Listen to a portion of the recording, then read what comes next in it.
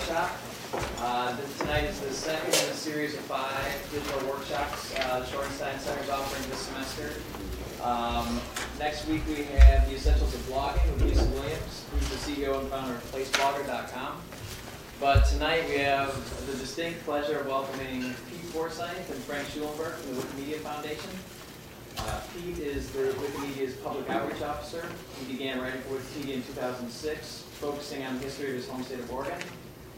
He helped found Wiki Project Oregon, one of the strongest local associations of Wikipedians, which coordinates collective projects and establishes ties with local social institutions.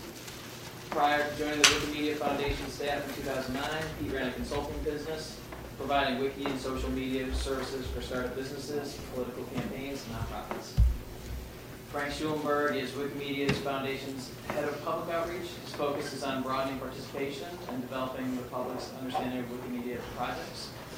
Frank first contributed to Wikipedia in 2005, writing articles on early modern history, and quickly became involved with related projects. He founded the Wikipedia Academy, an event aimed at increasing quality in encyclopedia by encouraging contributions from targeted groups, primarily in academia. He worked with Wikimedia Germany from 2006 to 2008 as a board member and then vice chair. Throughout his career, Frank's been passionate about providing understandable, high-quality educational content for everyone. Thanks so much for being here tonight, guys.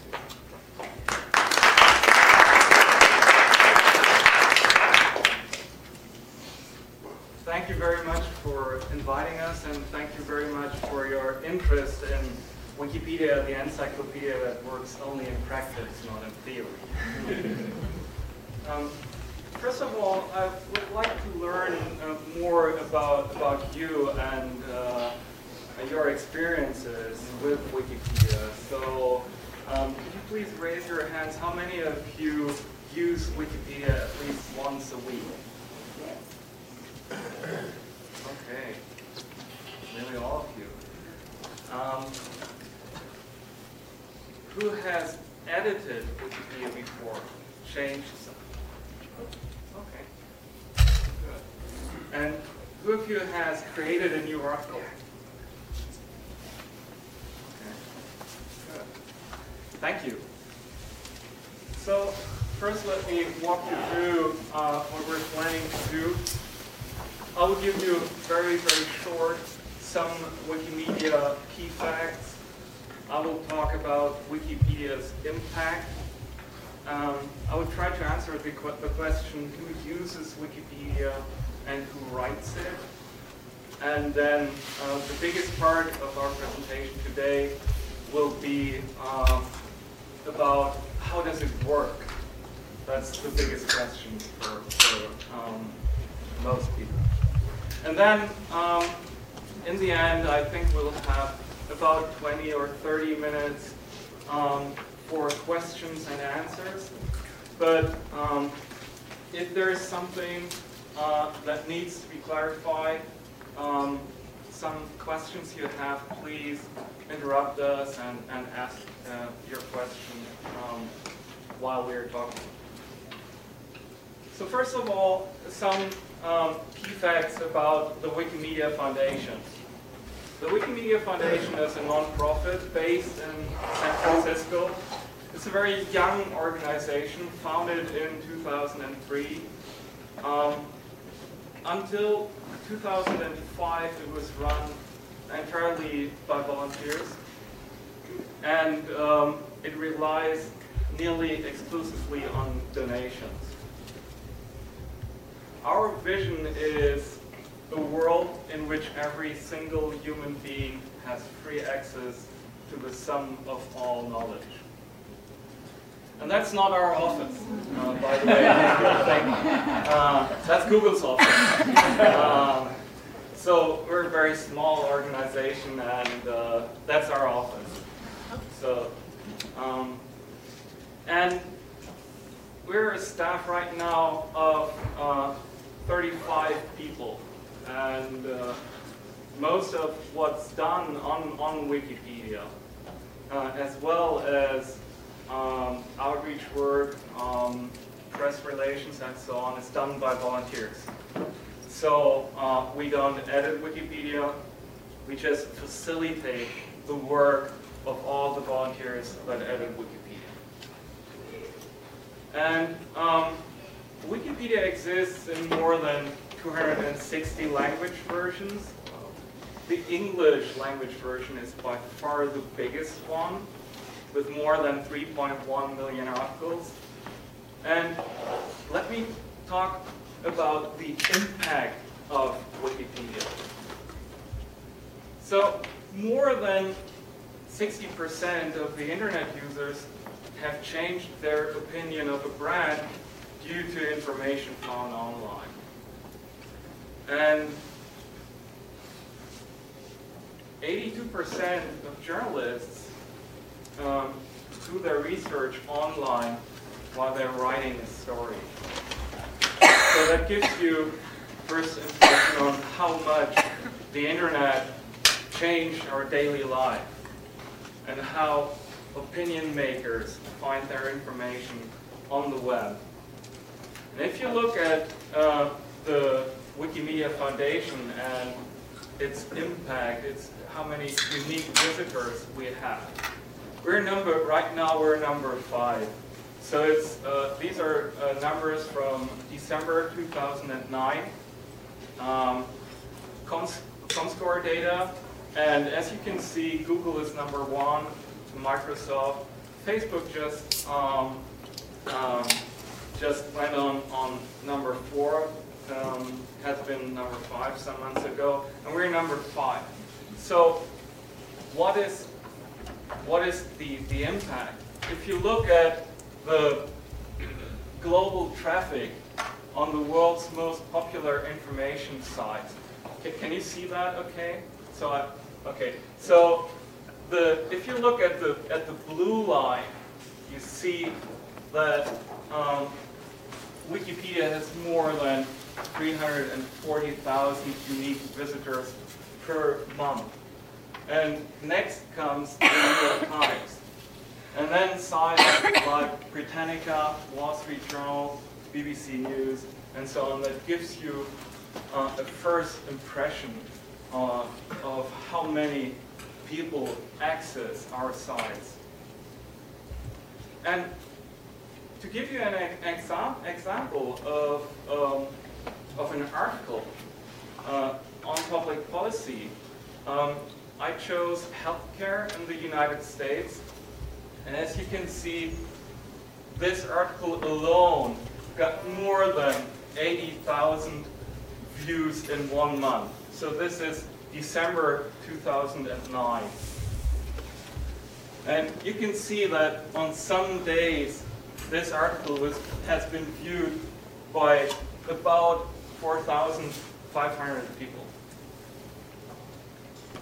So who writes Wikipedia and who uses Wikipedia? If you look at the age of people who use Wikipedia, you can see that this is internet users who use Wikipedia, and this is internet users who are online but who don't use Wikipedia. So what you can see is that those internet users that use Wikipedia are a little bit younger than those who do not use Wikipedia. And if you look at the educational level, you will see that there is a much bigger gap. So those people who are online and who use Wikipedia have a much higher educational level. This yellow part. And then if we have a look at the gender, you will see this is a quite balanced picture. So there are as many men, a little bit more male users of Wikipedia than there are female users. But now, if you have a look at who writes Wikipedia, it gives you a different picture. So what we know, this is based on a survey in December 2008. And as you can see, there is a certain characteristic of those people who write Wikipedia. So they're male, most of them, more than 85% are male. They're between 18 and 30 years old. Not only the users who use Wikipedia, but also those who write Wikipedia have a pretty high educational level. That's what you see here. Well, and they have more time than others. So I don't know what's the motivation is of all these people who use Wikipedia. I can tell you only my own story. As you've said before, I started to edit Wikipedia 5 years ago, and at that time I was working at a German university library, and I used Wikipedia on a daily basis. Every day I looked information up, and then I thought, okay, so I took so much information, I want to give something back. And then I started to edit the German Wikipedia. The German Wikipedia is the second largest language edition of Wikipedia. And I started with a small edit, just I found a mistake and I clicked on the edit button, and then it was surprising to me when I clicked on save, my edit was online. It could be seen by millions of people, and that was very, very interesting to me, and I liked it. And over the time, I started to write articles, and what I've learned is I've never learned as much about a topic as when I started to create a new Wikipedia article. That was what was interesting to me. And at that time, I wrote some articles in academic and printed journals, and I never got so much feedback on what I wrote than on Wikipedia. Some days my articles were on the main page, and there were thousands of users who read that, or readers who read that article, and I got feedback, and that was very, very nice experience for me.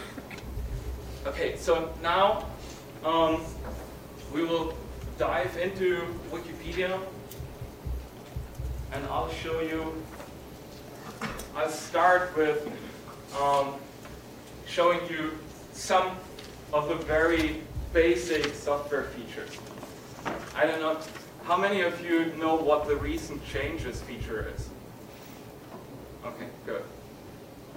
So you'll find it on the left-hand side of your browser window. If you click on recent changes and you scroll down a little bit,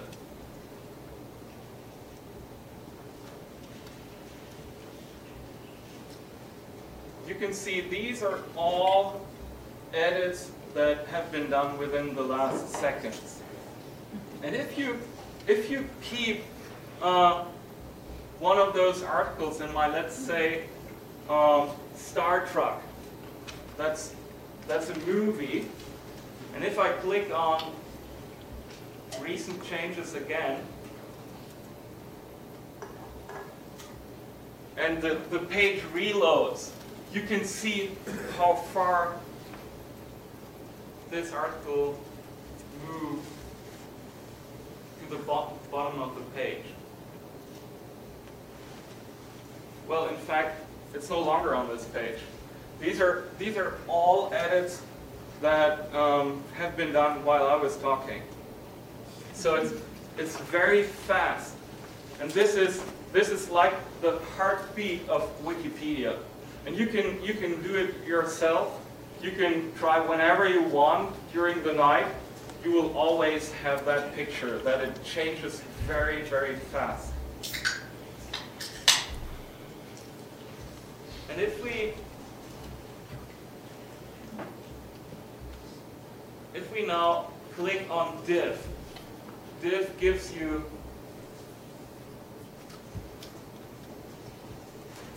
a picture of what was changed.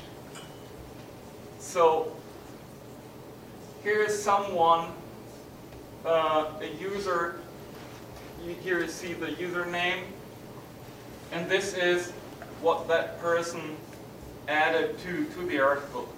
So you see the old version on the left-hand side, and you see the new version on the right-hand side. And you can do that with every single edit on recent changes. So let's take another example.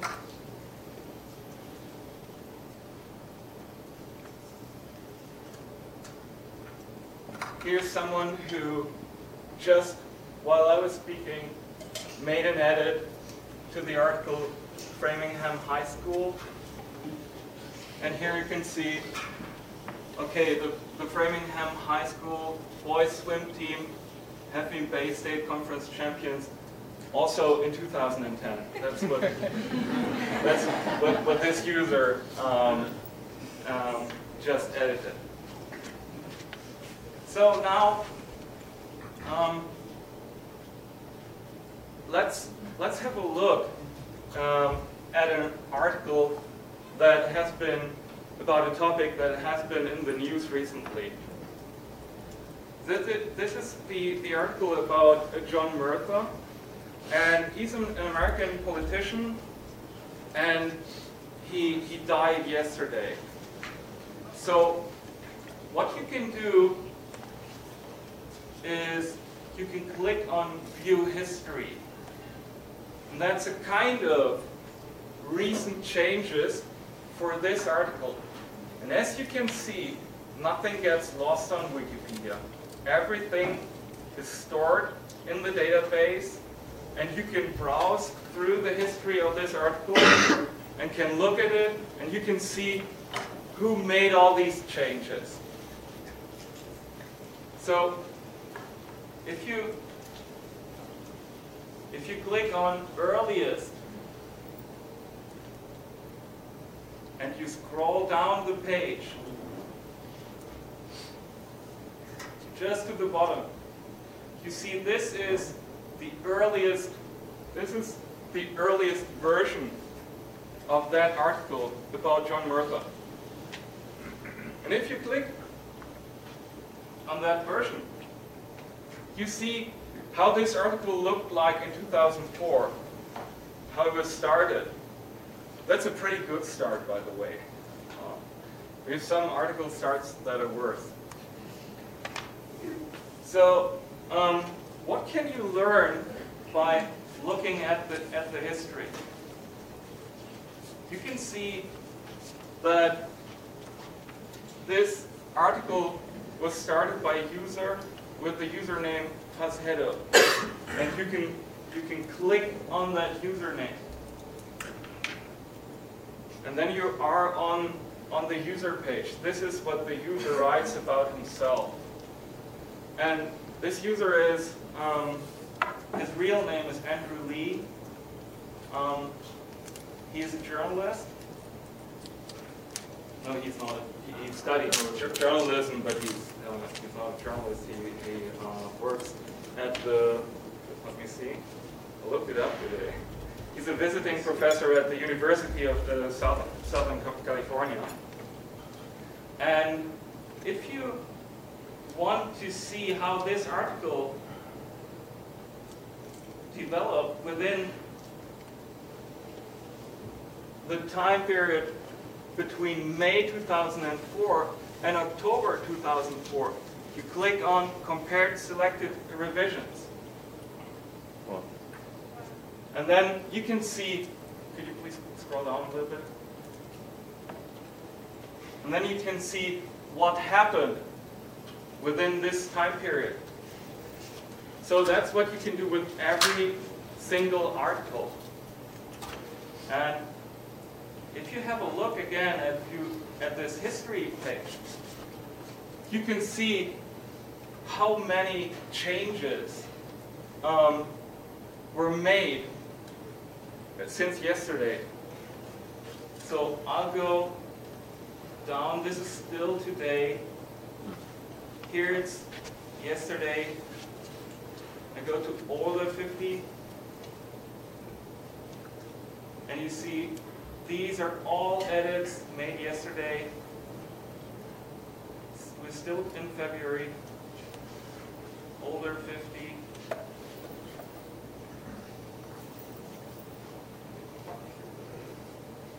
Another 50 edits. And here you can see that nothing special happened until yesterday. But yesterday, when it's in the news that John Murtha died, you see at 11:43, this was the first edit. And you can have a look at it, compare the select versions.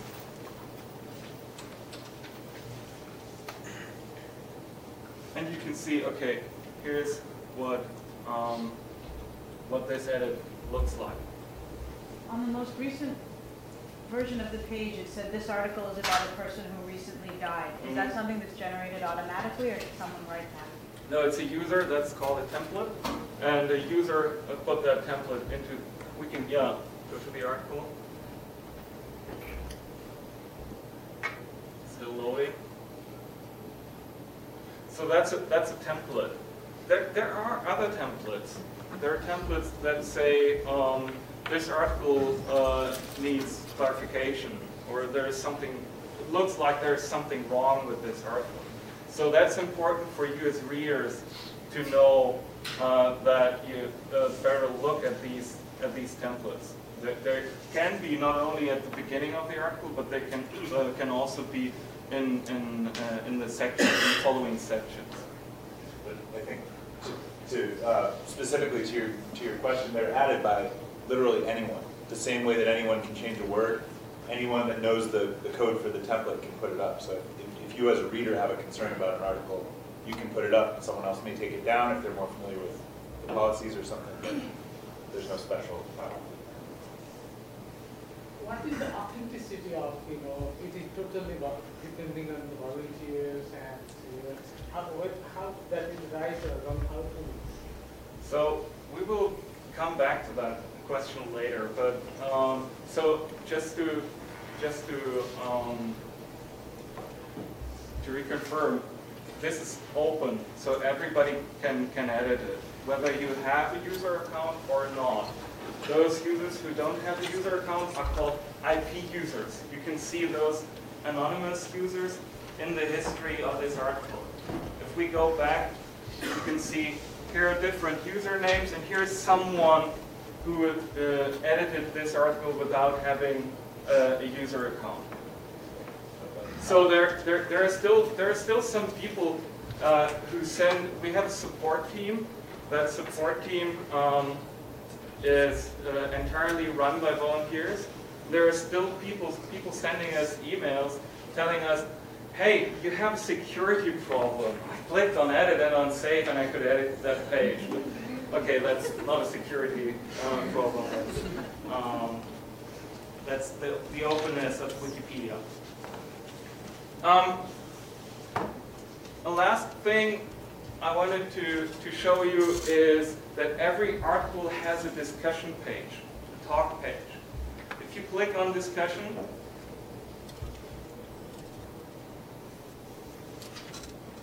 you will see that there is, it's a little bit slow.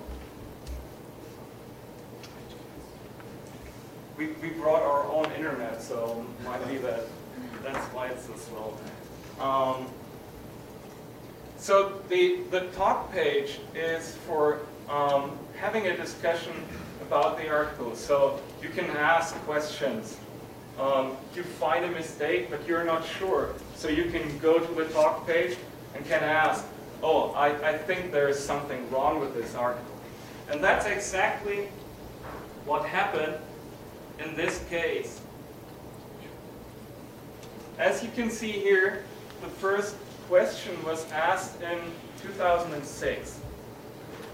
And there was someone with the username Abe Froman, and he asked, I condensed the AppScam section.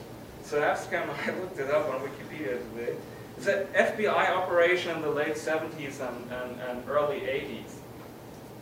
And he says, I condensed the AppScam section because it was dominating the article. And then there is someone else who some days later says, I agree that the recent version was too bloviated. And then there is someone else, again some days later, who says, I've made some changes. So you can see how people interact, how they communicate on Wikipedia. And that's very important. So if you look at an article on Wikipedia, it might be useful for you to look also at the talk page and to see what people are talking about related to that article. And now Pete will tell you a little bit more about how we reach consensus on Wikipedia, what quality means on Wikipedia, and other topics. Just a moment here to get it all synced up.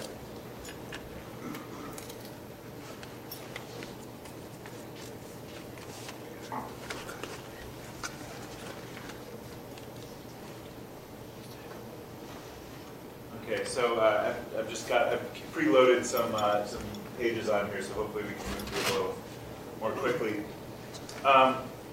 So I'm going to pick up more or less where Frank left off with knowing those basic features, the watch list, the edit history, and the discussion page. I'm going to explore how that looks in a couple of articles that I've worked on. And sort of continue to talk about some of the software features, but also the social processes that support developing articles. So I'm going to talk a fair amount about the Columbia River article. I was living in Oregon when I started editing Wikipedia, and I had an interest in the Columbia River because it was sort of I think of it sort of as the artery of the Pacific Northwest. It's been the site of major economic and cultural interactions for about 13,000 years. There was a major trading hub along the river. The salmon supported the native people. There have been really interesting geological bits of history. The Missoula floods that swept across eastern Washington brought sediment from Montana out and created some of the most fertile farmland in North America. And just any number of issues that I'd know little bits and pieces, but it was interesting to start to weave them together. So we're back here to the this chart of how often a page has been viewed. This shows in last month, let's see, this is December, the article was viewed just about 20,000 times. And you can also see over here, there's a bit of a spike.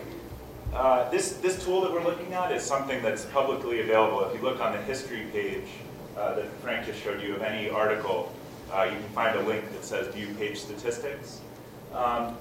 And you don't really necessarily know why there are spikes like this, but often that will happen if there's a big news story that's relevant or something like that, or a lot of incoming links due to a current issue.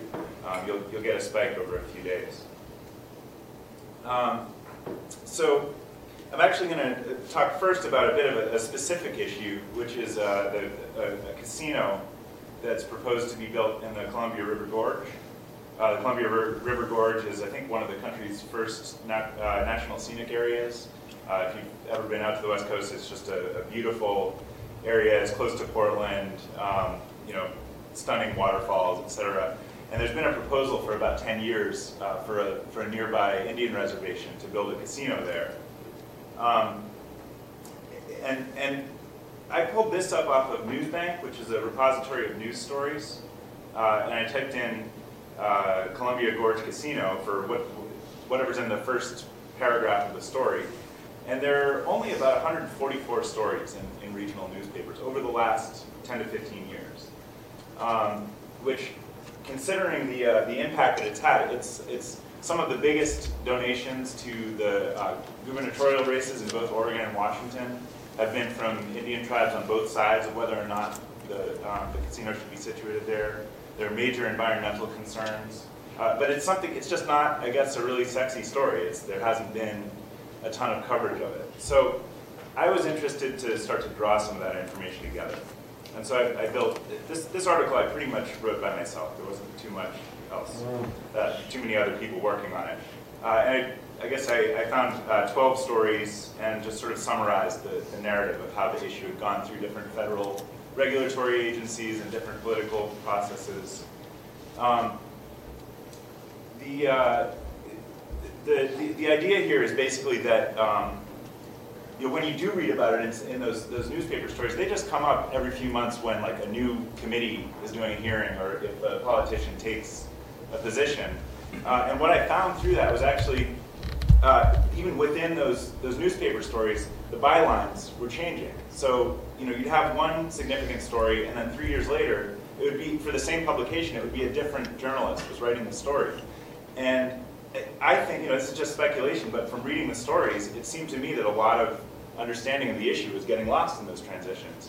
The most extreme example of that was that one story mixed up the position taken by the Hood River City Council and the Hood River County Commission. They had opposing positions on this issue of where the casino might be, and they got it wrong, which, if the same person was following the story, they probably wouldn't have. So to me, there's a need for this sort of narrative out there so that, even a journalist might review this as they're working on a story, that might just sort of be a one-off to them and maybe have a little bit more context. So let's go back to the general Columbia River article. This is what's known as a featured article on Wikipedia, which is, there are various internal statuses that you can attain with an article, and featured article is the highest quality. Out of the, just to give you an idea of sort of how difficult it is to get to featured article, out of the 3.1 million articles or so there on English Wikipedia, I think there are about 2,700 featured articles. So what it is, there's a list of about 7 or 8 criteria. It should be excellent writing quality, it should be comprehensive treatment of the subject, it should be well illustrated, things like that. And when someone wants to promote their own work, usually their own work, for a featured article, they nominate it, and then there's typically about 3 or 4 weeks where anyone can come and read it and provide feedback. And there'll be typically, even someone who's done a number of featured articles before, there'll still typically be a lot of back and forth and changes to your article during that nomination process before it gets approved. So it's a pretty intensive process. I'm just going to scroll really quickly through this so you can get an idea of what we have. There's a section on the course of the river, the discharge, geology, and then it gets sort of more or less chronological, the indigenous peoples, the exploration as Europeans are settling the western North America, and then navigation issues. It was and is an important navigation corridor. Deepening the shipping channel to Portland, which is about 100 miles inland. Development of dams, which provide irrigation, hydroelectric power, flood control, a number of different features. And then ecology and the environment, the impact of various things that have happened along the river and the watershed. So this is like Frank just did, this is the first version of the article. This is from back, let's see, when was this? I think it was 2003. Oh, 2001. So this one's been around for a while. You can see it's much shorter. In this case, it's also a pretty good start. This person gave a reasonably comprehensive overview, but there are a few things that I'd point out. This sentence right here, the Columbia is a great source of hydroelectric power. And then the paragraph after it, these dams, like so many others in the world, come with a price. At one time, the river was thick with salmon, and the presence of dams has been one factor in the reduction. It's reasonably neutral, but by the standards that Wikipedia has sort of evolved to, those would probably be phrased a little bit differently now. Also, there are a few significant mistakes in the article. There's a couple of typos in the names of the dams here. They're not quite in any order. They're not in the chronology of when they were built or the order along the river. Close, but not quite. And they actually, it says hydroelectric dams on the Columbia River, but interestingly enough, it's only the 11 that are in the United States. There are 3 that are in Canada that weren't there. So, and I'm sure that wasn't done intentionally, but there are ways that bits of bias creep in. If this person came from maybe a US government background where they never think about the Canadian dams, they don't even realize that they're leaving out a significant piece of the story. So next, let's go over to the discussion page. This is going all the way back to the beginning. And I just wanted to highlight the second discussion topic someone brought up was the tributaries. This person notes that the tributaries of the river at this point were listed in the article, but they're listed in the order going upstream. The cities are listed alphabetically, the cities along the river, and separately the dams are listed going downstream. So it's just sort of a matter of basic consistency within the article, and then there's a little bit of discussion about that, and people decided how to approach it and made adjustments. And the reason I point this one out is because I want to sort of give you an idea of the interplay that you have between, there are certain roles where someone with an extensive professional background in watershed management might be able to really do a great service to the article and write a section. But there are also a ton of things in an article that are just matters of basic common sense. How do we present this in a way that makes sense? This didn't make sense to me, how can we fix it? And the kind of interplay that you get between subject matter experts and just high school students that are interested in a subject, the whole range in between is I think one of the more interesting dynamics.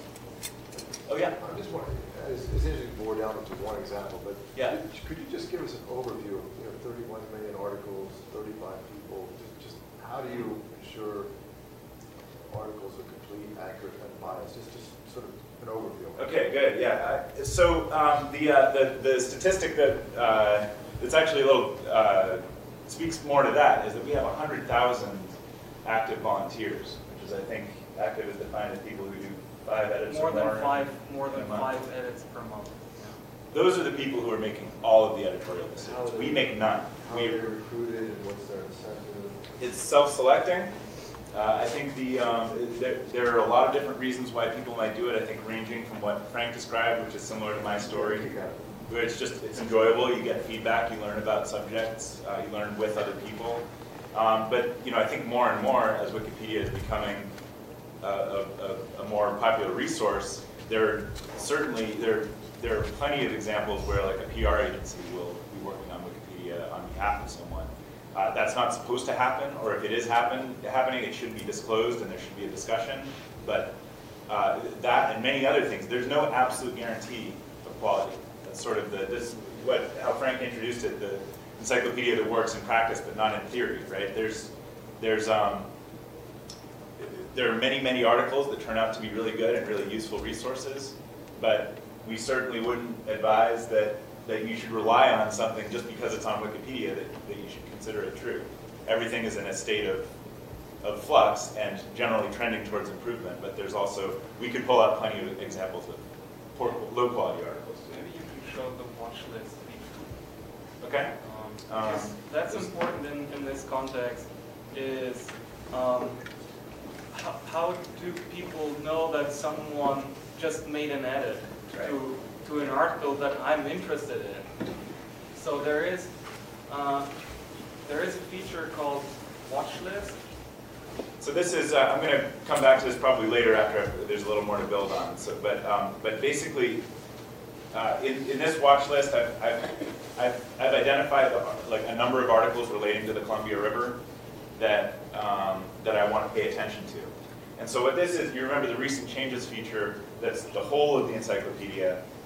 In this case, this is going to show me a list of recent changes only to the articles that I've specifically expressed interest in. And you can see the list is much more manageable. There were 2 edits to that list of articles yesterday, 3 edits the day before, and you see the titles of the article here. There's David Thompson, was an explorer. Vanport City was a city that was washed out by a flood. So if you have a user account on Wikipedia, most users are interested in a specific topic area. Let's say you're interested in football, and you know everything about that topic. So you can go to whatever article it is, and you can add that article. Perhaps you can show how. You can add that article to that feature called watch list. User is a writer. Writer, yeah. So once you have a user account, you can use that watch list feature. So if you... So I just clicked on a random article, and when you're logged into your user account, you get this additional button you see in the upper right that says watch. So if you click on watch, that adds it to your watch list. And whenever someone makes an edit to an article that is on your watch list, you can see what happened. And there, By clicking on the watch list to get that. all those, policing all yeah, and all those more than 100,000 volunteers around the world click, I don't know how many times per day they click on their watch list. So they can see it's nearly impossible. If there is a topic that is a broader topic, then the more people have it on their watch list. So there are thousands of eyes watching that article. Volunteer as a user? Yep, volunteer, user, contributor, we use them more or less interchangeably. And say I wanted to write an article about Mariana, you know, just get it on there, how wonderful she is, and all that sort of thing. How does that work? So there, we're going to get, yeah, we're going to get towards sort of the content policies and guidelines. You could start the article, but I think the important thing to understand is that it's not technical limitations so much as it's policies that anyone has the ability to enforce that keep it going. So in this case, I don't know you, Mariana. You may or may not. Mixed reputation, but I think she's great. Okay. Well, see, this is so there is standard. The general standard. There's a general notability guideline for Wikipedia, which is that a subject has to be covered in some secondary sources. There has to be something to verify the information too.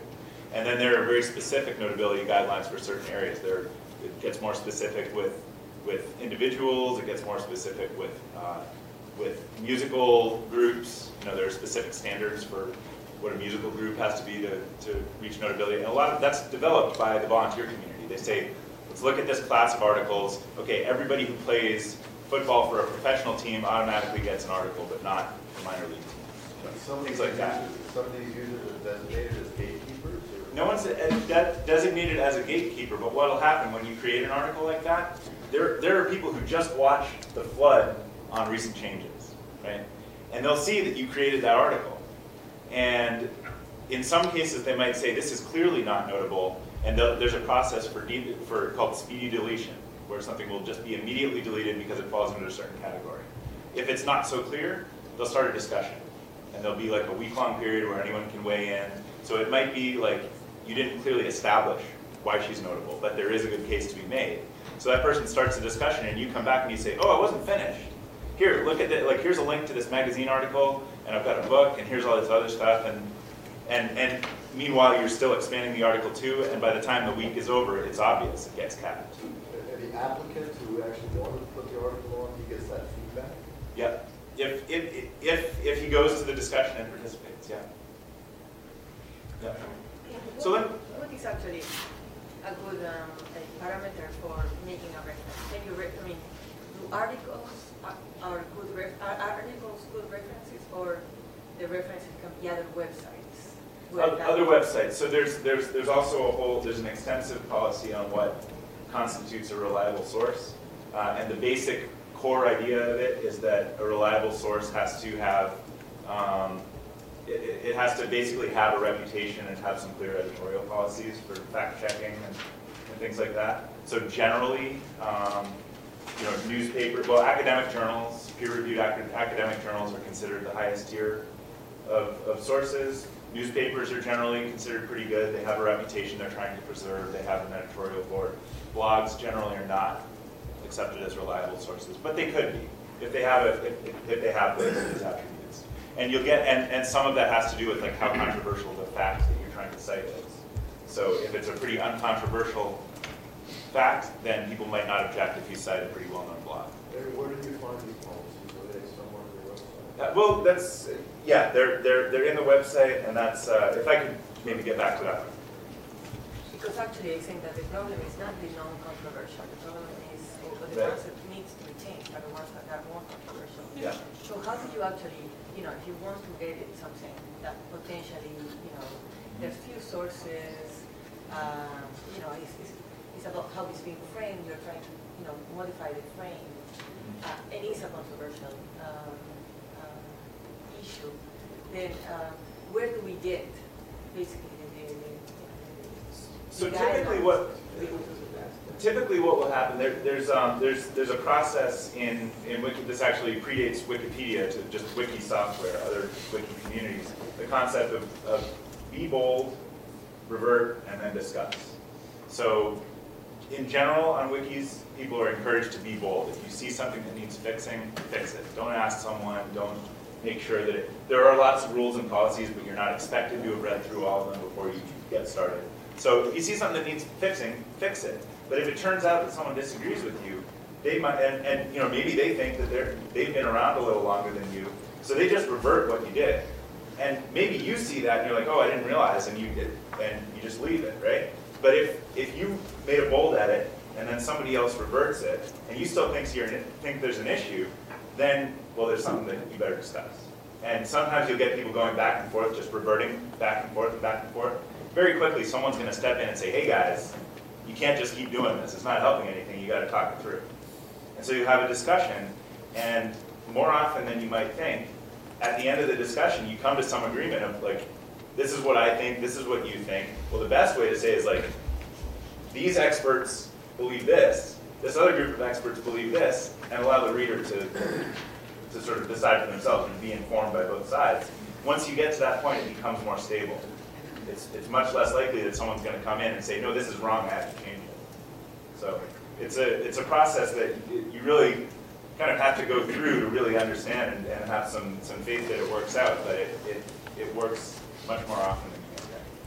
But there's no mediator, nobody from... Actually, there are.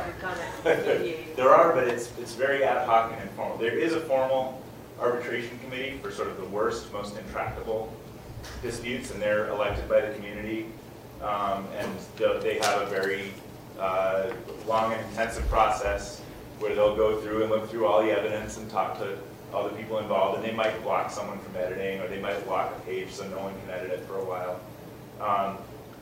But a lot of that is handled on a much more informal basis. There's a committee of mediators that's self-appointed, people who say, I like to settle disputes.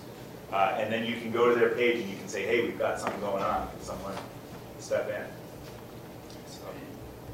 Just real quick, a comment about that. Maybe, because I'm not an expert by any means, but I've noticed that there's templates that automatically users will put in there specific things that cause biases, like wiki projects.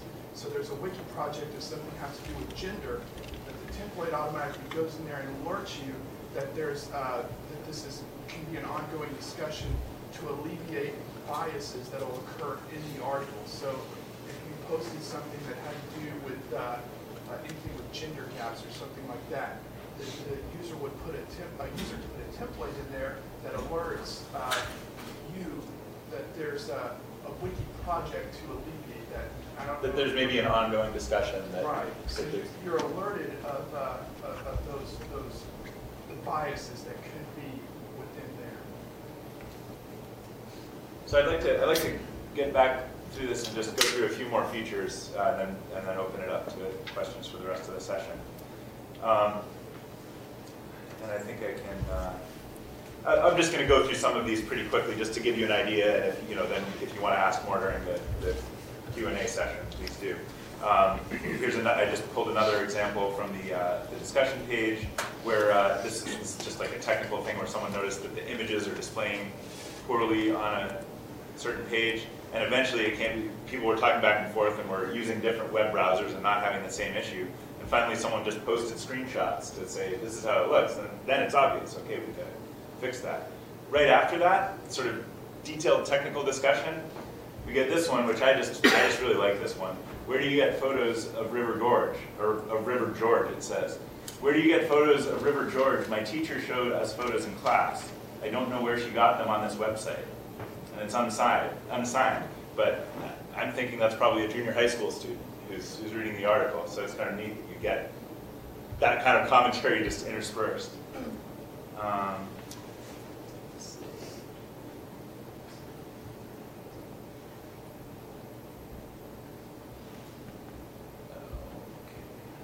Sorry, I'm confusing myself here. Okay, so then we have, here's something where someone came along who had a really strong interest in the steamboats, the history of steamboats in the 19th century along the river, wrote his own article, and wrote several articles about steamboats on the Columbia River and various other rivers. Very detailed. It's a separate article, but then that made it possible for us to summarize this article and build a new section into the main Columbia River article. And then if you look in the Columbia River article, you see that that's actually referenced. You see at the beginning of the section here, navigation. See also steamboats of the Columbia River, steamboats of the Columbia River, Wenatchee Reach, and these other articles if you want more detail. This is, when we got pretty far along in the article, we've been using a pretty low quality map that was produced by the Army Corps of Engineers. It was on their website, and because in the US, anything produced by a federal agency is automatically in the public domain, it's copyright free. We were using that map for a while. But as we went more and more, we realized it had some inaccuracies. It was very focused on federal, not complete inaccuracies, but its original purpose was to focus on the dams that they operated, not all the dams on the system. So someone actually knew, there's a professional cartographer who's, I think, in Washington, D.C., who makes his services available on Wikipedia. It says, if you have a map you need made, let me know and I'll make one for you. So we spec'd it out. We said, these are the dams we want, and someone provided him a list, and someone else provided something else. And he made this really kind of incredible map. And then someone else went through and detailed every one of the numbers on here. They're color-coded according to whether they're whether it's publicly owned, privately owned, and then linked to the articles on the specific dams with the number referenced here. So that's a good example to show you that there are different roles on Wikipedia. There are not only people who do copy editing or who write new articles, but there are also people who contribute photos, who provide that kind of expertise to create maps and so on. There are a large number of, or people who are in the arbitration committee and who help with their knowledge and mediation. What's the copyright status of the images, like the one that you show where someone else is creating it and it's used on? Right. So in general, the principle is that anything needs to be either in the public domain or copyleft licensed so that it can be reused in other places. And that's actually very important to the Wikimedia Foundation's mission, because we're really not in the business of producing a website. As it happens right now, at this point in history, the main thing that people see is a website. But we're also very concerned about reaching people in far reaches of the world where they may never have heard of a computer. So it's very important that that Wikipedia and related projects have a legal status where someone can print a book out of them or make a CD version of it. We want other organizations, other people to be reproducing in that way. So you could even use it for making money out of it. If you want to print a book and sell it, you can take all that content. You can take all the maps, all the photos, all the texts, and use it for whatever you want. Our mission is to disseminate all this information.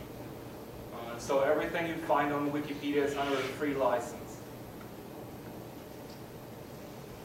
Could you just say something about how the power is organized? Is there a grading system among these users, or any type of hierarchy, where some users are more influential than other ones? Or? So there are, let's see if I can, I have a page dedicated to that. Let me see if we can get to it. Yeah, okay. So there are ways that you can see sort of a summary of what other users have done. So you, there's The short answer to your question is no. There is no formal hierarchy. But when you're in a contentious dispute, a lot of times people will look at each other to see what's their history. So in this case, I just pulled up mine. And it gives you this pie chart, just of a distribution of what I've worked on. This big red area is edits to articles.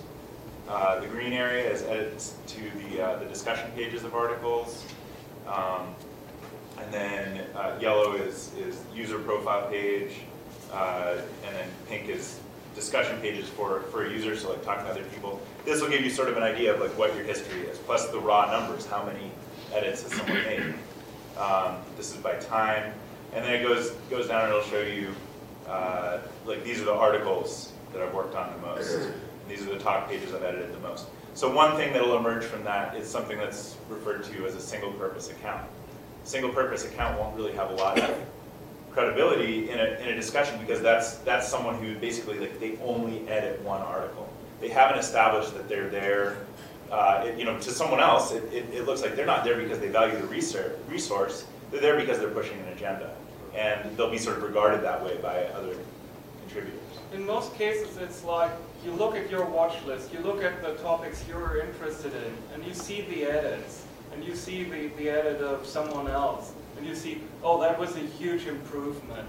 And in your mind, that adds some credibility to that user. And so after some time, the longer you are on Wikipedia, the more other users, the more other authors You become familiar with it. do you know. Yeah, exactly. So it's really a peer group. Yeah, talk. Thank you. So let's say I want to start a new page. There's no page for what I want to see, and I want to add something. How do I do that? Let's see. There are several ways to do it, but one, let's see, let me get back to, I was going to confuse myself if I went out of order. I'm going to just show you a really, just real quickly, I'm going to show you editing a section here. So I'm going to go back to the Columbia River section, and let's say that in the course section, there's a tributary that is a major tributary that for some reason no one else had put in. So you click on, I'm going to click on the edit button just for this section, which is kind of a more manageable way of looking at it than editing the entire article. And let's just, I'm just going to click somewhere kind of random in here. Turn sharply from the northwest to south at the Big Bend in Canada. And after that comma, I'm going to say receiving the St. John's tributary. Okay, so I just put in the text. And then to make a link, the code for that is just putting in square brackets around both sides of it. Now I'm going to preview this edit. And what you see, oh, of course I chose something that's a very common, that's not a choice.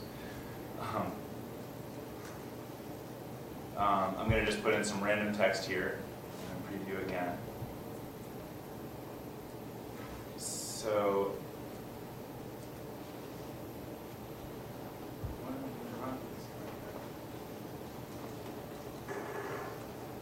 in general, if you're putting in something that doesn't exist, it's a red link instead of a blue link. So everything that you see on Wikipedia which is blue, you can click on it and that article already exists.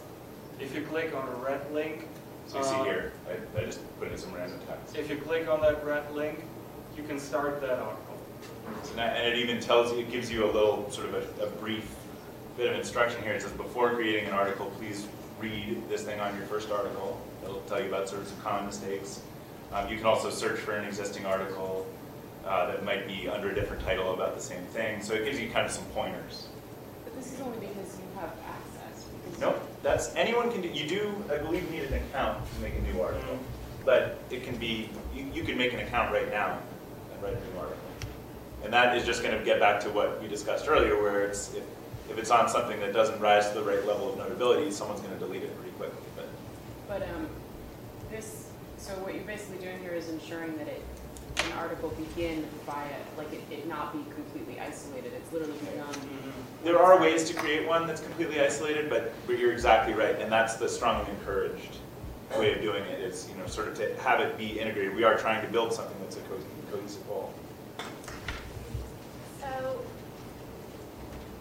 I guess the question I have on this is, I imagine that some of the people who write these entries go ahead and do some journalistic things, like they might call up places to try to get information to make their entries better or whatnot. And I'm just curious whether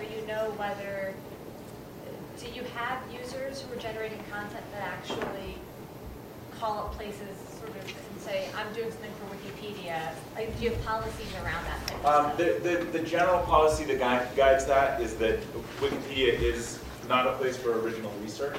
That basically it needs to include only information that's been published somewhere else. So there may be cases, I've certainly done that, called someone up who I knew was an expert, but it's more to get a sense of how to approach a subject, and maybe to get a referral to a source that I didn't know existed. So you'll actually find, you probably noticed in higher quality Wikipedia articles, especially on a controversial subject, nearly every sentence will have a citation to it. And that's sort of the way that, if you're using it for research, you can check any fact that you find in there. What are some of the telltale signs of it being done with an agenda by a PR agency, something like that? That's an excellent question. I think it would be kind of tough to really give a thorough answer in the scope of what we're doing here, but some of, like, knowing how to look at the article history, seeing how many people have contributed to it, being able to look at their contribution history, see what kinds of articles they've worked on, see whether they've been blocked for editing. That's one kind of approach. Another is looking at if something is heavily cited, actually clicking through to the links in a few places and making sure that they actually do support the fact that's stated on Wikipedia. Yeah, so if something's read, is that something that the editors, the volunteers will quickly pick up on and wipe out if it doesn't have an article associated? No, actually it's kind of the opposite. It's actually encouraged to put in red links for something that is notable. It's sort of, and that's a cue. There's sort of a general desire to have there be sort of visual cues that this is a work in progress and there is stuff you can do.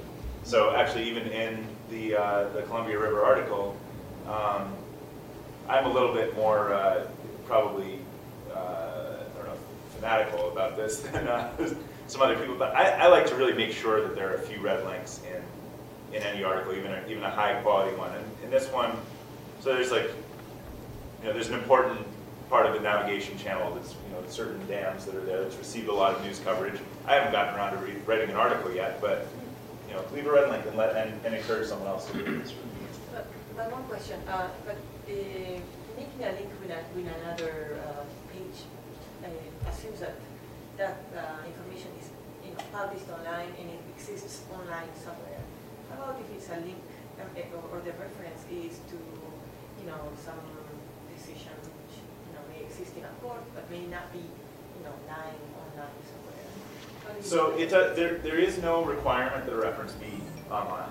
There's actually, like, if you look at the references section here, so actually I'll click on one of these citations here. This 164 is a footnote. If you click on it, it takes you down there, and you'll see that most, but not all of these have the blue, have a link that you can click on. So this 165 here, this is a book. It does have some links in it, but that's just the ISBN number. That would be helping finding the book in the library. So there's no requirement that something be online. Obviously, it's a service contributor if it is, but it doesn't. It has to be verifiable by someone else. But that might mean that they go to a library. That might mean that they go to a bookstore. You're talking about 286 languages, and how I could know that how many languages are there, and if I would like to read any new other language, then how I can do that? So if you just go to wikipedia.org, the main page, this will actually give you an opportunity to find any one of the languages, and they're listed sort of in order of descending size. So this big circle up at the top, these are the very biggest ones: English, French, German, Italian. I think all of these are over about 500,000 articles, more or less. But then you go down here, you see the next section is languages with 100,000 or more articles. The next section is with 10,000 or more. And then you see there's a section here with 100 or more. So some of them are very small. And whatever article you look at, if you go back to an article, just a random article. So if you look at, go down a little bit. No, okay, this. Oh, you look for the language. Well, let's do Columbia, because that's yeah.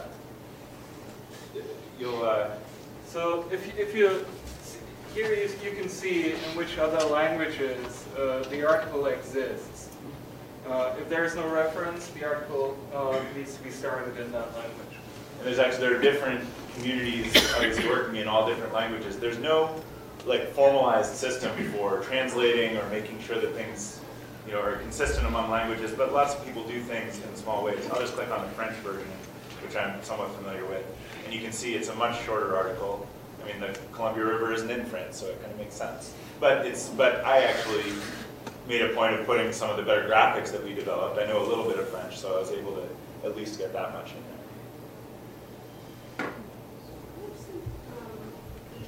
So for example, you're a government agency and you want to put something about your agency online and you're sort of creating information, not running the energy or what my policy is first. How does that, do you take trusted sources like that? Do you treat them differently than just the question is about self-published sources versus secondary. It's generally a judgment call. In any case like that, there are guidelines around what constitutes a reliable source, but it's up to the people editing that article to interpret it for that. So if it's a fairly uncontroversial fact but nobody else has published it, like just the number of federal dams, in the Pacific Northwest, you're probably going to take the Department of Energy's word for it, right? Why would they be lying about it? But if it's controversial, that might not be good enough. Like Wikipedia has no way of knowing whether or not it's the Department of Energy, right? Because username. No. I'm sorry. So my understanding of your question is you're saying a reference to like a web page of the Department of Energy on their website or a pamphlet. I work with the Department of Energy and I want to create an article around. Right. Publish it on your own website and then reference it to Wikipedia. If I'm interested in writing a specific subject, it's maybe a sub-subject or something else, and I think I'm going to have a good stab at it and getting it started and getting it going, but I really want to engage other people who may know more, know different things about it. How do I reach out to those communities? Okay. Yeah, so this is something we referred to briefly earlier, but the concept of a wiki project is basically, it's an informal grouping of people who share an interest on a certain subject. So the page that I had pulled up, I'm just going to type it in again. I'm losing track of my tabs. So Wiki Project Oregon, it doesn't have to be geographic, that's just the one that I've worked with the most, but there'd be Wiki Project Physics, Wiki Project Journalism, any subject matter where people have a shared interest. You can build pages. You see how at the top here it says Wikipedia at the beginning?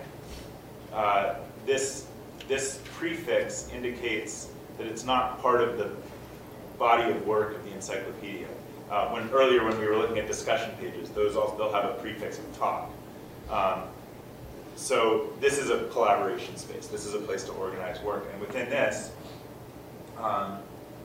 you'll see various sub-pages. So there's About Us, which sort of describes the project. There's a place for people to introduce themselves, write a paragraph or so about their interests. And then every wiki project has its own discussion page, just like an article or a person has a discussion page. So if you're working on something relating to the Columbia River, and maybe you live in British Columbia, and you realize it's getting into, you have a question, you don't know how things are in Oregon, you might go to the Wiki Project Oregon page and put a note at the bottom asking, and that's going to be exposed to a wider audience than just the few people who might be watching that one article that you're working on. Right now you know what you're looking for, and assuming that I don't know what I'm looking for, how do I get to the point that you're at right now? There's some tools, because if I just do a search within Wikipedia, I'm not going to get to that point, am I? It's a bit of a jungle. It takes some learning, and there like even within wiki projects, different ones will organize things in different ways. And unfortunately, there are lots of cases where someone started a wiki project when they were really excited one day, and then nothing ever happened with it. But the page is still there, and it still looks like there's something active going on. So, I mean, you know, a part of the answer is that there is no good answer, unfortunately. But we're actually this is a good time to talk about the public policy. So one of the things, actually, that our first contact with Harvard here is that Frank and I are developing a pilot program for improving a certain subject area. And in this case, we're looking to work with professors at different universities around the country, focusing on public policy and incorporating Wikipedia contributions into their students' coursework. So that maybe in addition to writing some papers, the student engages with writing some stuff on Wikipedia and reports back on how that went and what kind of feedback they got. So one of the reasons that we want to do this is that a big part of how people learn that sort of thing is by teaching each other. And we want to make an effort to teach some students and some professors who might be in a position to then continue to teach other people and establish a model for doing that. We have another initiative called the Bookshelf Project, which is writing some formal documentation, right? Making videos and pamphlets and booklets that describe different aspects. Because we know that most people who want to help don't know how. So that's exactly your question. I'm interested, I want to help, I have specific knowledge in that topic area, but I don't know where to start. And that's the project, our Bookshelf project, that's our internal name, to create educational materials that tell people how they can help Wikipedia. First, perhaps part of an answer, and then the second question to where to start. I think it would be pretty simple to go to a very related article and just click, okay, what users contributed to that article. You know, there's one user with 10,000 entries, so probably he knows what he's doing or she's just look, you know, is there probably a group or a project, or just ask this user if he contributed with 5,000, you know, 500 physics articles, probably he knows about physics, so I can ask him where to put my astrophysics article. So people are pretty helpful. But I just want to add one thing, because we started a strategy project last year, and we're thinking about what should be the Wikimedia Foundation's strategy for the future, for the next 5 years, and to include social networking features like that you're asking for. Like, how can I find someone, or how can I find people who are interested in the same topics as I am? That could be one of the new features for Wikipedia that have to be built yet. To answer my question, you already mentioned the different communities and the different languages. So I have in Germany, and very recently, all the time, the relevance playing wars. And do you see major difference in the cultural appearance or the cultural behavior in various styles of Wikipedia is edited in the English community, in the German community, or do you see some I don't know? Yeah, so every Wikipedia language version has its own culture. There are some things like neutral point of view, like verifiability, no original research, and so on, that are common for all those projects. But in general, I come from Germany, and I've made most of my edits on the German Wikipedia, and there is a certain understanding that Germans are more interested in quality, and that they're crazy about quality, and so on. So every language version is different. There are different cultures. And also about the point you mentioned about notability. The German community is much stricter about the criteria for notability than the English one. I wanted to actually, I realized there's something I was leaving out in answers to, I think maybe both of these questions were from you, as far as how to find the wiki project and find the people to ask, and how to assess an article's quality. On every articles page, if you go to the discussion page, you'll generally find this collection of tan boxes up towards the top. This is specific to English Wikipedia, but I think there are similar things in other languages. And this gives you some indication of the history of the article. You'll often see this is the talk page for discussing improvements to the article. It's sort of a warning, like, this isn't a place to just get in arguments for no reason. It's a place to work on improving the article. This one here is article milestones. You see this star here, that indicates that it's a featured article, that it's in that top tier. And then there's a show button here which will expand the box. And this shows article milestones. So there are 4 significant steps that this article has gone through. It went through a good article review, which is the next step down from featured article, in November 2007. And the result was it was not listed. It wasn't considered to meet that standard. Then it went through another good article nomination about 6 months later, and it was listed. After that, it went through a peer review, which is just an opportunity to ask for some feedback, and then it went through the featured article. So you can click on, you can actually see the version of it that went through that process. And then below here you have these listing of wiki projects that have expressed interest in that article. So this is an important way to figure out who you can get in touch with. For each one of these, again, if you click on show, it gives you a little more information. So Wiki Project Canada, British Columbia considers it a featured article, quality article, and it's of mid-importance to that project. Where is that part? Could you just scroll down? How to get to this? Yes. So going from the article, when you're on any article, if you click on discussion, which is the second tab over, then that's the talk page or the discussion page. The terms are interchangeable, and it's up at the top. It's not on every single article. You won't always find this, but on most of the bigger, more developed articles, you will. I noticed that Wikipedia started to take donations recently, so I'm wondering how heavily you rely on donations and what your other sources of funding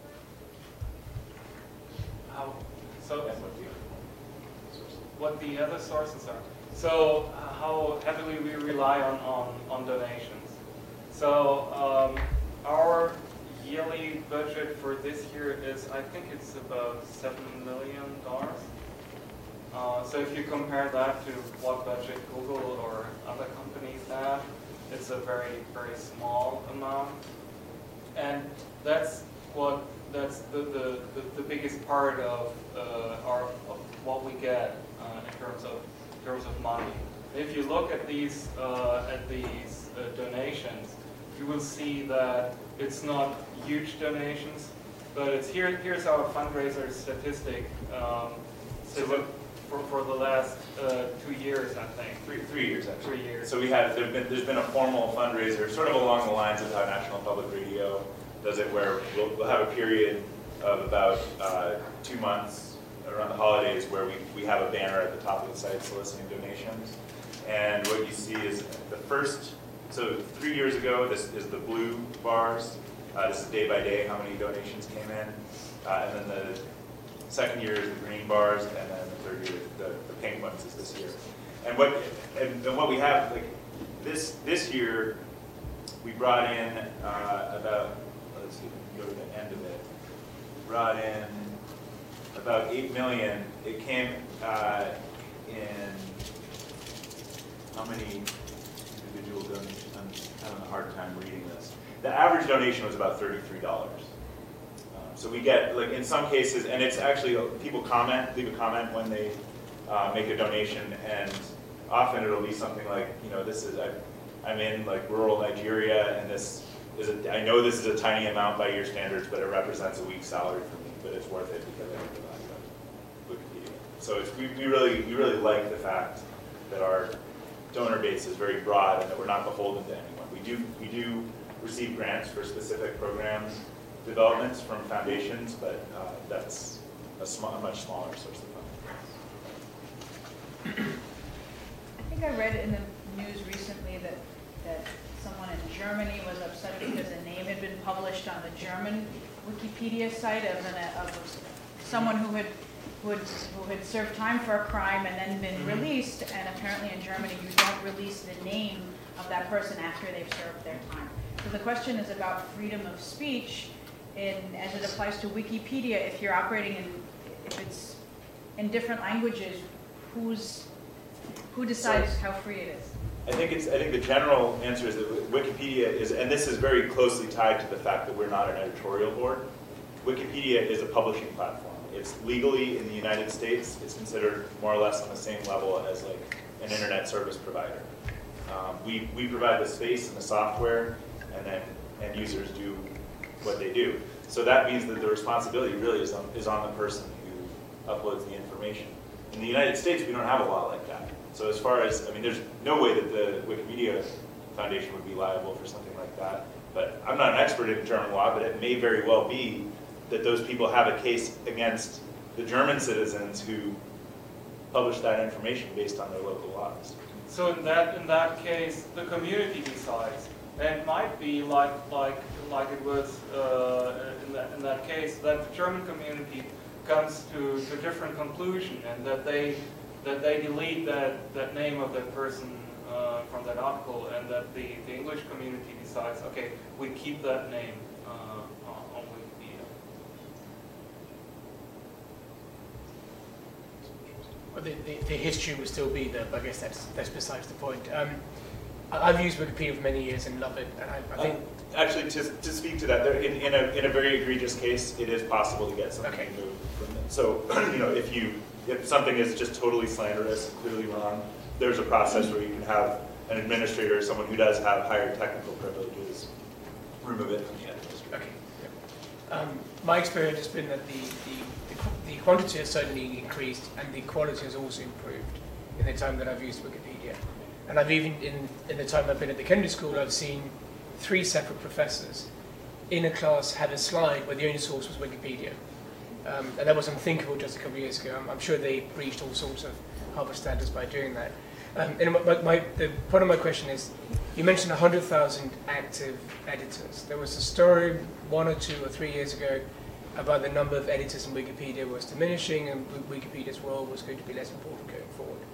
Can you share maybe a little bit about the experience of how the community is involved, particularly when it comes to how you manage quality alongside quantity? I think there's an important, the story, my understanding is not that the number of contributors is diminishing, but that its climb is slowing. And that is something that we're concerned about. But there were a couple of stories that misinterpreted like data that wasn't necessarily gathered in very rigorous, you know, with a rigorous methodology, and they were very, you know, very sensational. But we're concerned about the growth in the long run. That's one of the reasons why we have the department, you know, Frank's department here, that we're doing things like this.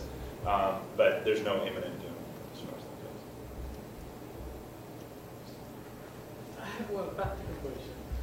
Right now, I go back to my room and I use your name and I start editing. Is that okay? And I get access or? Thank you. That's professional.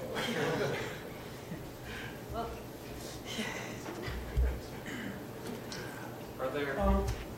Question. Not long ago, I read Wikipedia that there are certain topics they are not allowed people. They don't allow people to put, for example, to edit, to have as an entry or edit. For example, one typical case is George Bush, because it's so hugely controversial, the unfamous former president. Is that true still? Specifically with regards to that page? No, just in general. Yes. So there are it's possible to, there are several things it's possible to do. An individual user, you know, editor can be blocked from editing. Also, an article can be protected from edits from simply anonymous users, or it can be protected so that only administrators can make changes to it. And so there's a very strong ethic that it should be the most minimal level of protection possible. But in a case like that one, you know, the sitting president of the U.S., there's always going to be, if it was completely open to anyone editing it, it would just be sort of a firestorm of useless. So, you know, that would probably be at the level where anonymous edits can't be made, but still that anyone with a user account can make a change. It can be changed very dynamically. So if there's a controversy that comes up today and all of a sudden it's getting unmanageable, someone can increase the level of protection, and then if it dies down a week or two later, then they can move it back down.